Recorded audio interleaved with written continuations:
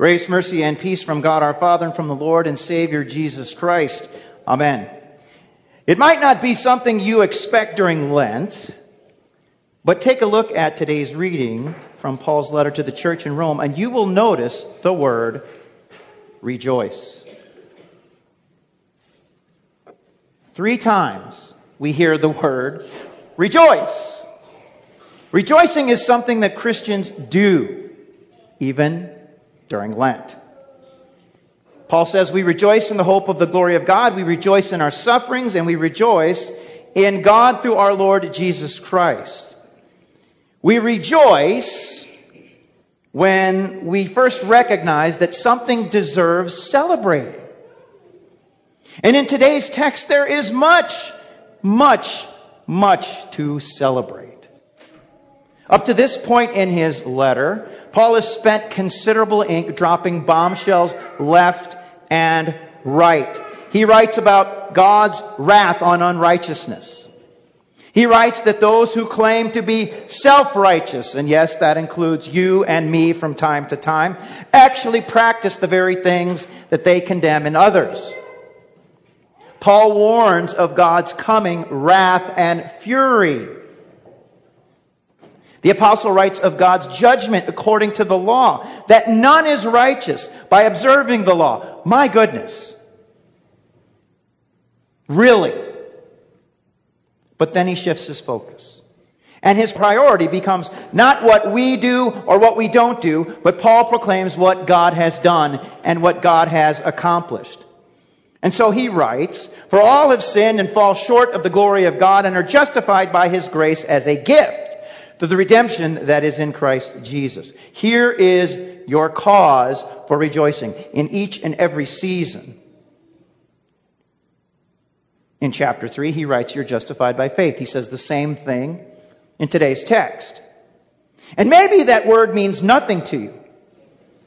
So let's fix that so that you might believe that you have ample cause to rejoice. To understand justification, I need you to do me a favor and put yourself in a courtroom.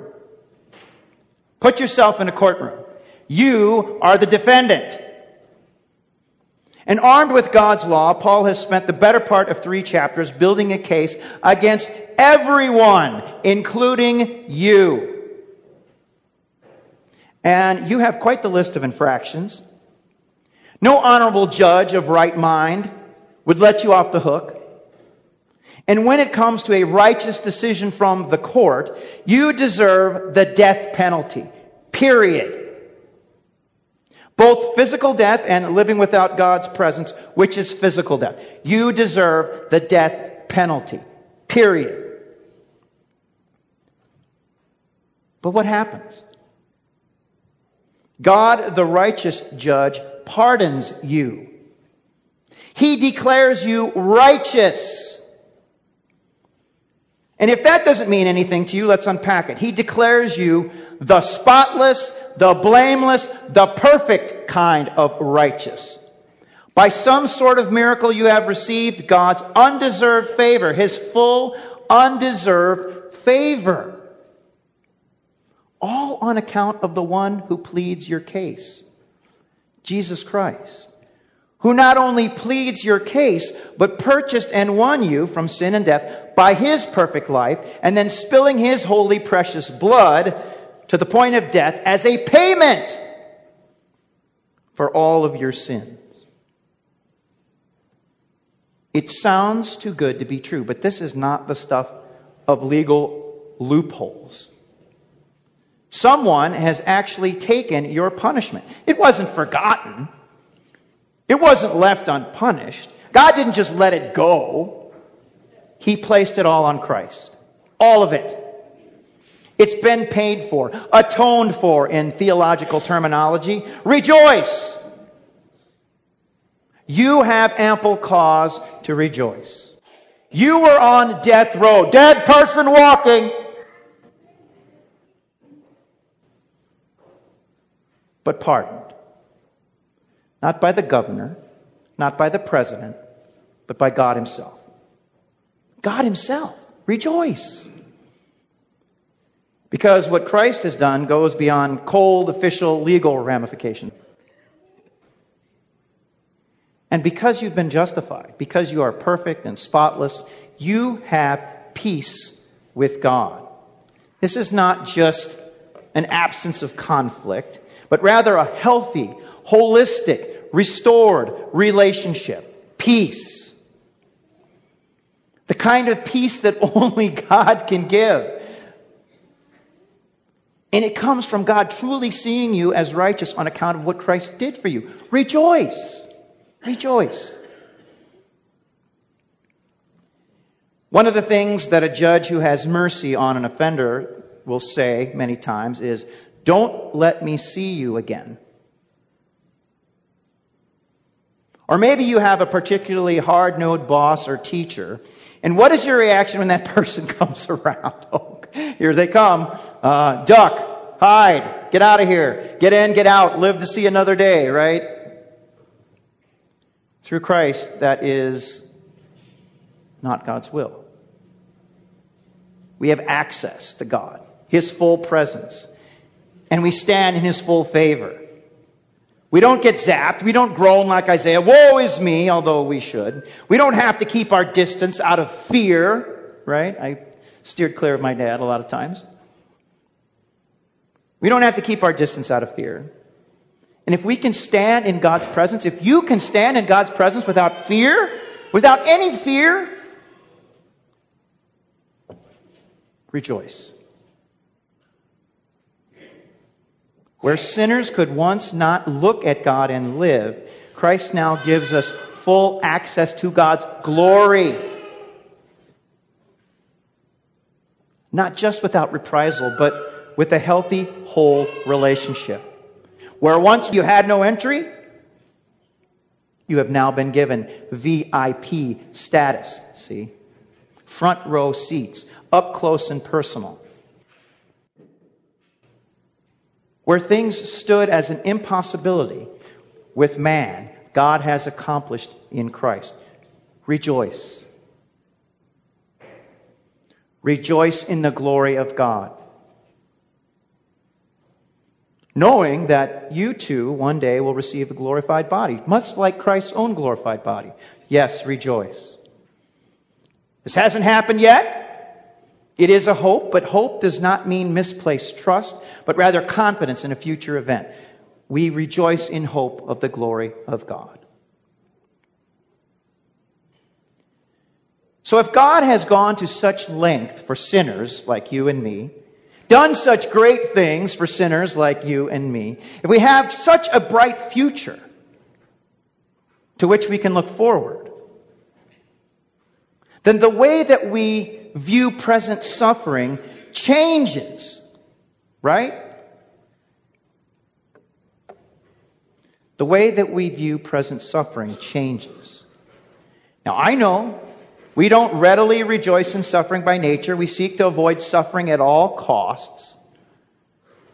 And if you're like me, something as innocuous as a set of lost keys or spilled coffee can send you into a nosedive some days, right? So what does God do? God's love has been poured into our hearts through the Holy Spirit, whom God has given to us. By God's working through His powerful Word and Spirit, nothing can move us from God-given faith. No matter what may come, we understand by the Holy Spirit's power that nothing trumps God's promises. Nothing outlasts God's promises. No matter what you have in this life, whether it be blessings or troubles, you know that the greater glory of God awaits. Strengthened by the Spirit, galvanized by the love God has for you, you can even, Paul says, and he pushes the point, rejoice in your suffering. They aren't good. Sufferings aren't good.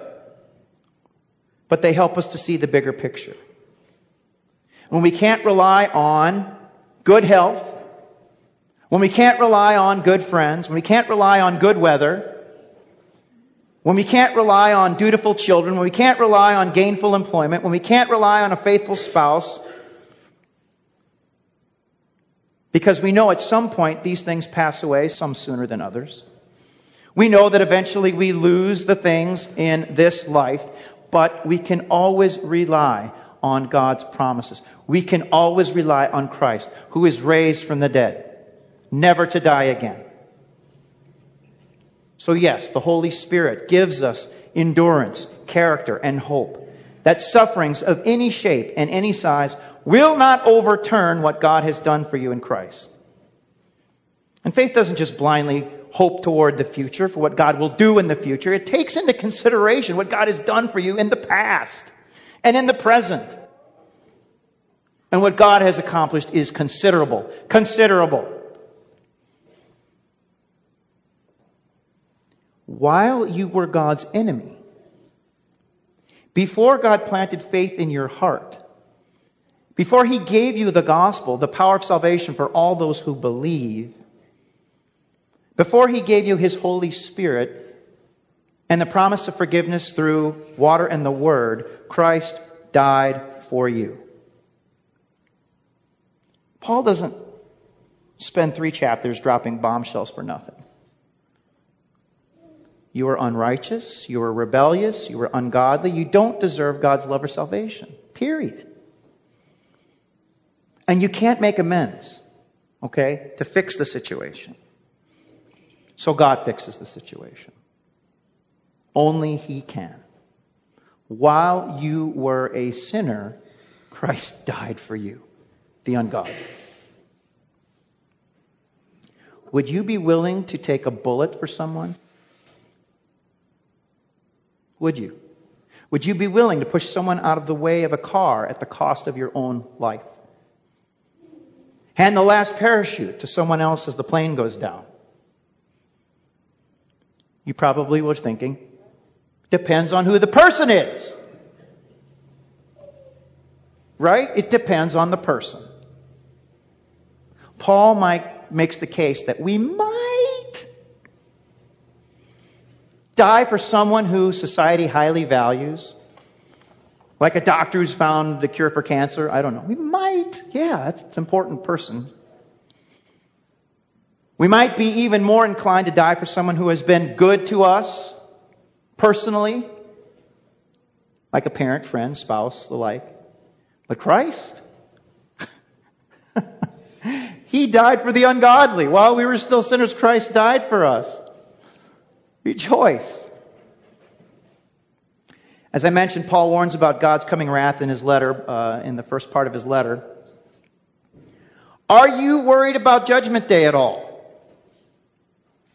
Perhaps some days you feel like Martin Luther, who upon his deathbed was found clutching a note. Actually, it was in his pocket, I believe. But anyway, he had the note that he carried around of his standing before God. And the note said, "We are all beggars. This is true." Maybe when we think of the Lord's return, we can identify with words addressed to our Lord from the hymn, "Abide with me. Come not in terror as the King of Kings, but kind and good with healing in thy wings." The thought of seeing Christ in full glory, throughout history, just glimpses of God's glory, they've been, unsettling. And if you look really close, you got to look really close. It's okay. It's okay. It's a healthy, what they call filial fear. It's some other time. Paul tells you that God has already accomplished the hardest thing. In His work for you and for me, Jesus has truly conquered sin and death in us, in you. He's done the hardest thing. He's poured out His Spirit through word and sacrament on the ungodly. He's granted you faith. He's done the hardest thing. Faith that has taken a broken relationship between Himself and people who break that relationship and made it whole. He has taken sinners who should be sentenced to death and declared them to be spotless, blameless, perfect, righteous. He has done the hardest thing. It's perfectly fine to have some healthy fear concerning Judgment Day. But know for certain that the faithful will rejoice on that day. They'll rejoice. Paul writes, because therefore we have now been justified by Christ's blood, much more, he's already done the hardest thing, shall we be saved by him from the wrath of God. For if while we were enemies, we were reconciled to God by the death of his Son, much more now that we are reconciled, shall we be saved by his life. More than that, we also rejoice in God through our Lord Jesus Christ, through whom now we have received reconciliation. So yes, rejoicing is something that we Christians do, even during Lent. We rejoice in the hope of the glory of God. We rejoice in our sufferings. And we rejoice in God through our Lord Jesus Christ. Because only in Jesus Christ is everything that Paul writes about not only possible, but also truly yours. Amen. Now may the peace which surpasses all human understanding guard your hearts and minds through faith in Christ Jesus. Amen.